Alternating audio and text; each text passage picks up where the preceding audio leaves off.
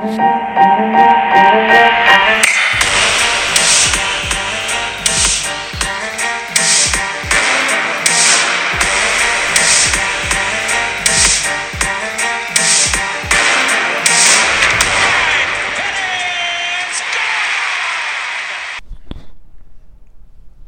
everyone, welcome to another edition of St. Louis Baseball Weekly Review. Today is Sunday, August 13th. Hope everyone's doing well. I am sitting here with this person named Wyatt. What's up? Not much. What have you been doing? Watching baseball. And working. Cardinals this week, folks, kind of we've changed gears now. We're not playing for anything. Traded away everybody. Got some minor league talent. Go over the basics for the week. We actually were 3-2 this week. We beat Tampa Bay 2 out of 3, Wyatt. We did beat them 2 out of 3 today. Not today. This week. A little surprised, but not surprised because all their pitchers are now out. Yeah, Tampa Bay got hit with the old injury bug. They've lost it. They're probably going to fade now. Without pitching, as we know, pretty hard to compete with these big teams. And then we went to Kansas City and split there. And so for the week, we're 3-2. Last 10, we're 5-5. Our record is 52-66. 44 games left. Starting to get pretty lean. It is starting to get pretty lean, but it won't get lean for us. Okay. This week, Oakland for 3, New York Mets for 4. 7 games this week. Game on. It is game on. I would bet we're going to win at least 4 of those games. None of the teams are playing for anything. Mets have faded terribly. They traded their pitchers, as we know, Verlander, Scherzer, and they had the biggest payroll in baseball history, and they collapsed. They did collapse. I saw today that Verlander was called a diva in the locker room. Yeah, I saw that too. I didn't read it, but I did see the headline. Yeah, interesting. So the Cardinals did the Tampa Bay thing. Went to Kansas City, and the biggest controversy of the week is the Wainwright situation. Recap the Wainwright situation. 1 inning, 8 runs, 2 terrible starts in a row. His ERA is almost 9 for the year. He does not have it, but he still thinks he's close to having it. And the Cardinals keep rolling him out there because we don't have anything to play for. And I'm torn, and I'm anxious for your opinion, Wyatt. Do we keep rolling him out there because it just doesn't matter? Give the guy a chance for 200? Or is there integrity and performance issues here where we should give somebody else the time on the mound?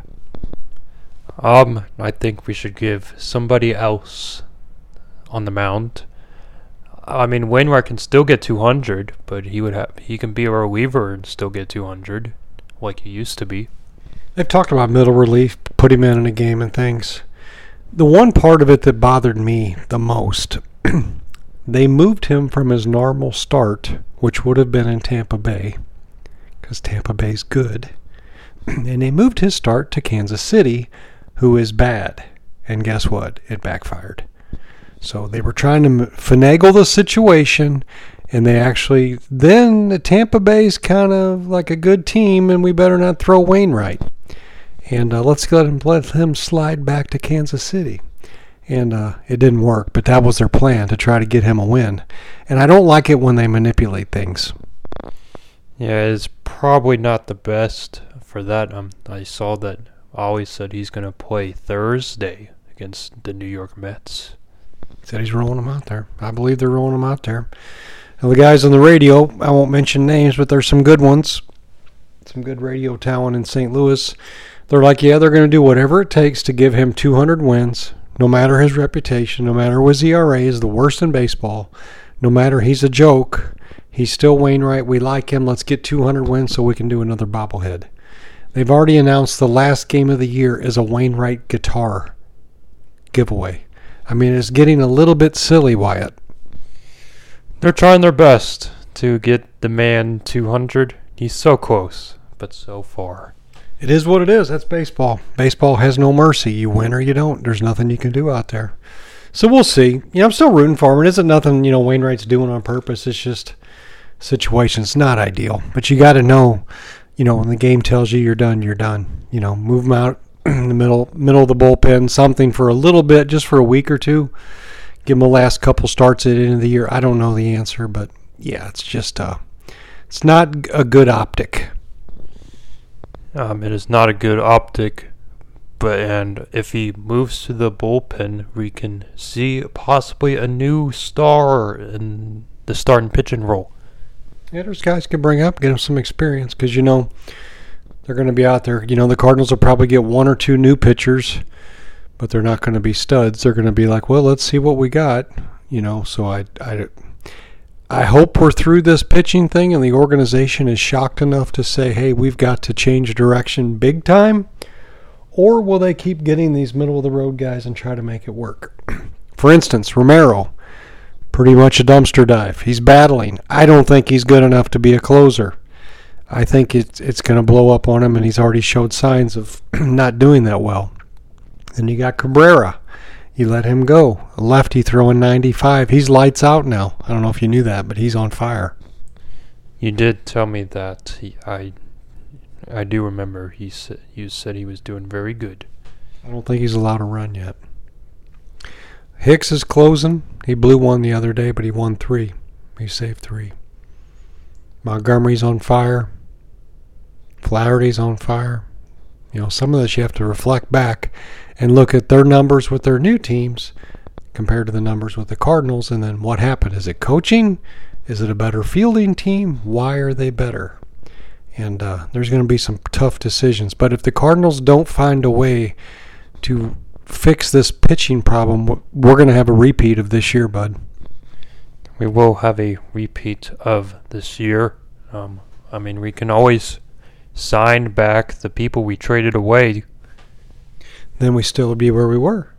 We need a number one. We need a number one and a solid number 2 or 3 to compete, to hang in there. Yeah, we probably do, but the question is, are they willing to spend the money on that type of pitcher? That's the $1 million question. That was the article in the Post today, that Bill DeWitt is the X factor in the offseason. Will he realize we got to spend some money and do things we don't normally do to get competitive? Here's what the big boys are doing right now. Dodgers, pretty good team, spend some money. They just won 8 in a row down the stretch. Brewers, 4 in a row. Cubs were coming, Reds were coming. Brewers said, watch our pitching. They just won 4 in a row. Braves, they just won 3 in a row. So these guys are winning. They're sweeping series. And now the stretch is here. The big boys are pulling away. They've got depth, talent, and pitching. They do have pitching, but out of all those 3, I believe the Braves are the better team. Yeah, I think everybody's saying that. But you get the Braves and the Dodgers in a shootout. Anything goes. But, yeah, it's going to be interesting. But the big boys, there's clearly a line from the Braves and Dodgers, and then second tier would be like the Brewers. And then we would hope to be close to that next year, but this year we just were a train wreck. But we'll have to do a wrap-up and keep watching this. But there's something wrong with the team. Something just didn't happen. There's got to be some more stories to it. But the Waino situation, and then another good spot was they brought up Luken Baker again. Hopefully he gets some at-bats this week. He'll probably play the next 3 games against Oakland. At least 2 out of 3. Give him some time. They keep bringing him up, and he just doesn't get enough at-bats to get into a rhythm. Yeah, it's kind of weird, in my opinion, that he's not getting enough at-bats because he's leading the minor leagues in home runs. I know. Big prospect. Okay, so that's really about the stats I have. What do you have, sir? The MLB has updated the prospect rankings. They have now added all the 2023 draft picks. So we have a new top 5 If you remember Victor Scott II, he had like 70 stolen bases. Yeah, yep. He was like 25, and now he's in the top 5. In Major League Baseball or in the Cardinals? On the St. Louis Cardinals. Okay. And the first round pick of this year, Chase Davis, the man that they said is possibly the best outfielder in the class, is ranked number 3. But he's not doing the best so far. He has not hit a home run in his career. And Takoa Roby, the new Rangers pitcher we got from Montgomery, is still number 5. And, well, speaking of Wugen Baker, he is on this list, but he's down at the bottom. He's 19. And recognizable face, our probably best hidden prospect last year, Moses Gomez, is also down at the bottom. He's 25. He was on fire last year. He was on fire last year. We got 2 other rookies on the top 30. Travis Honeyman was our second round pick. He's ranked 11. Another outfielder. And 23 is Quinn Matthews, a left-handed pitcher. They said this man threw 156 pitches in a college baseball playoff game. Yeah, I remember that. They were worried about him being overused. But his numbers were real good. They were very good, and we love lefties very much, so I guess we decided to draft him. And Zach Showalter from Jack Flaherty's trade, he was not in the top 30, but now he is, number 20. I was reading that the Orioles fans were not too happy that they traded him away. I looked up Drew Rom. Did you see anything? Where's he at? I do not see Drew Rom on this list. It's interesting. The Cardinals moved him to AAA. He's a lefty, 6'2". He threw 5 innings in his organizational debut. 1 hit, 10 strikeouts in 5 innings. How about that? I did see that online. I was like, holy cow. We should just call this up. We should just call this man up immediately after that performance. And that's what they were saying, is that his velocity, his speed is not that great, but he's a good pitcher. But, you just wonder, because we're pretty good at drafting players, so maybe the players we picked up in these trades were actually people that we looked at in the draft and knew a little bit about. Maybe we'll be able to do something with them, but hopefully 1 or 2 of them will help the team next year, maybe 3 or 4. At least by the middle of the year. But this guy's in AAA, so if he could finish AAA strong, he might be to make the team as a middle reliever or something. Yeah, you would think from these prospects. Probably Mason Wynn will probably be on the team next year as well, because he's killing it down there. Yeah, I think shortstop's going to be his, and then Edman will back him up and then play a little bit of outfield. Donovan will bounce around. A lot of people talk about either Edman or Donovan. One of them guys will go. They said the other guy they got from the Rangers, I think his name is Sagrees. He's supposed to be like a Donovan Edman type. He was also hitting some home runs down there in Springfield. I think he's batting .340 or something. He's on fire. He is on fire, indeed. I can look it up right now. He has a 333 in Springfield so far.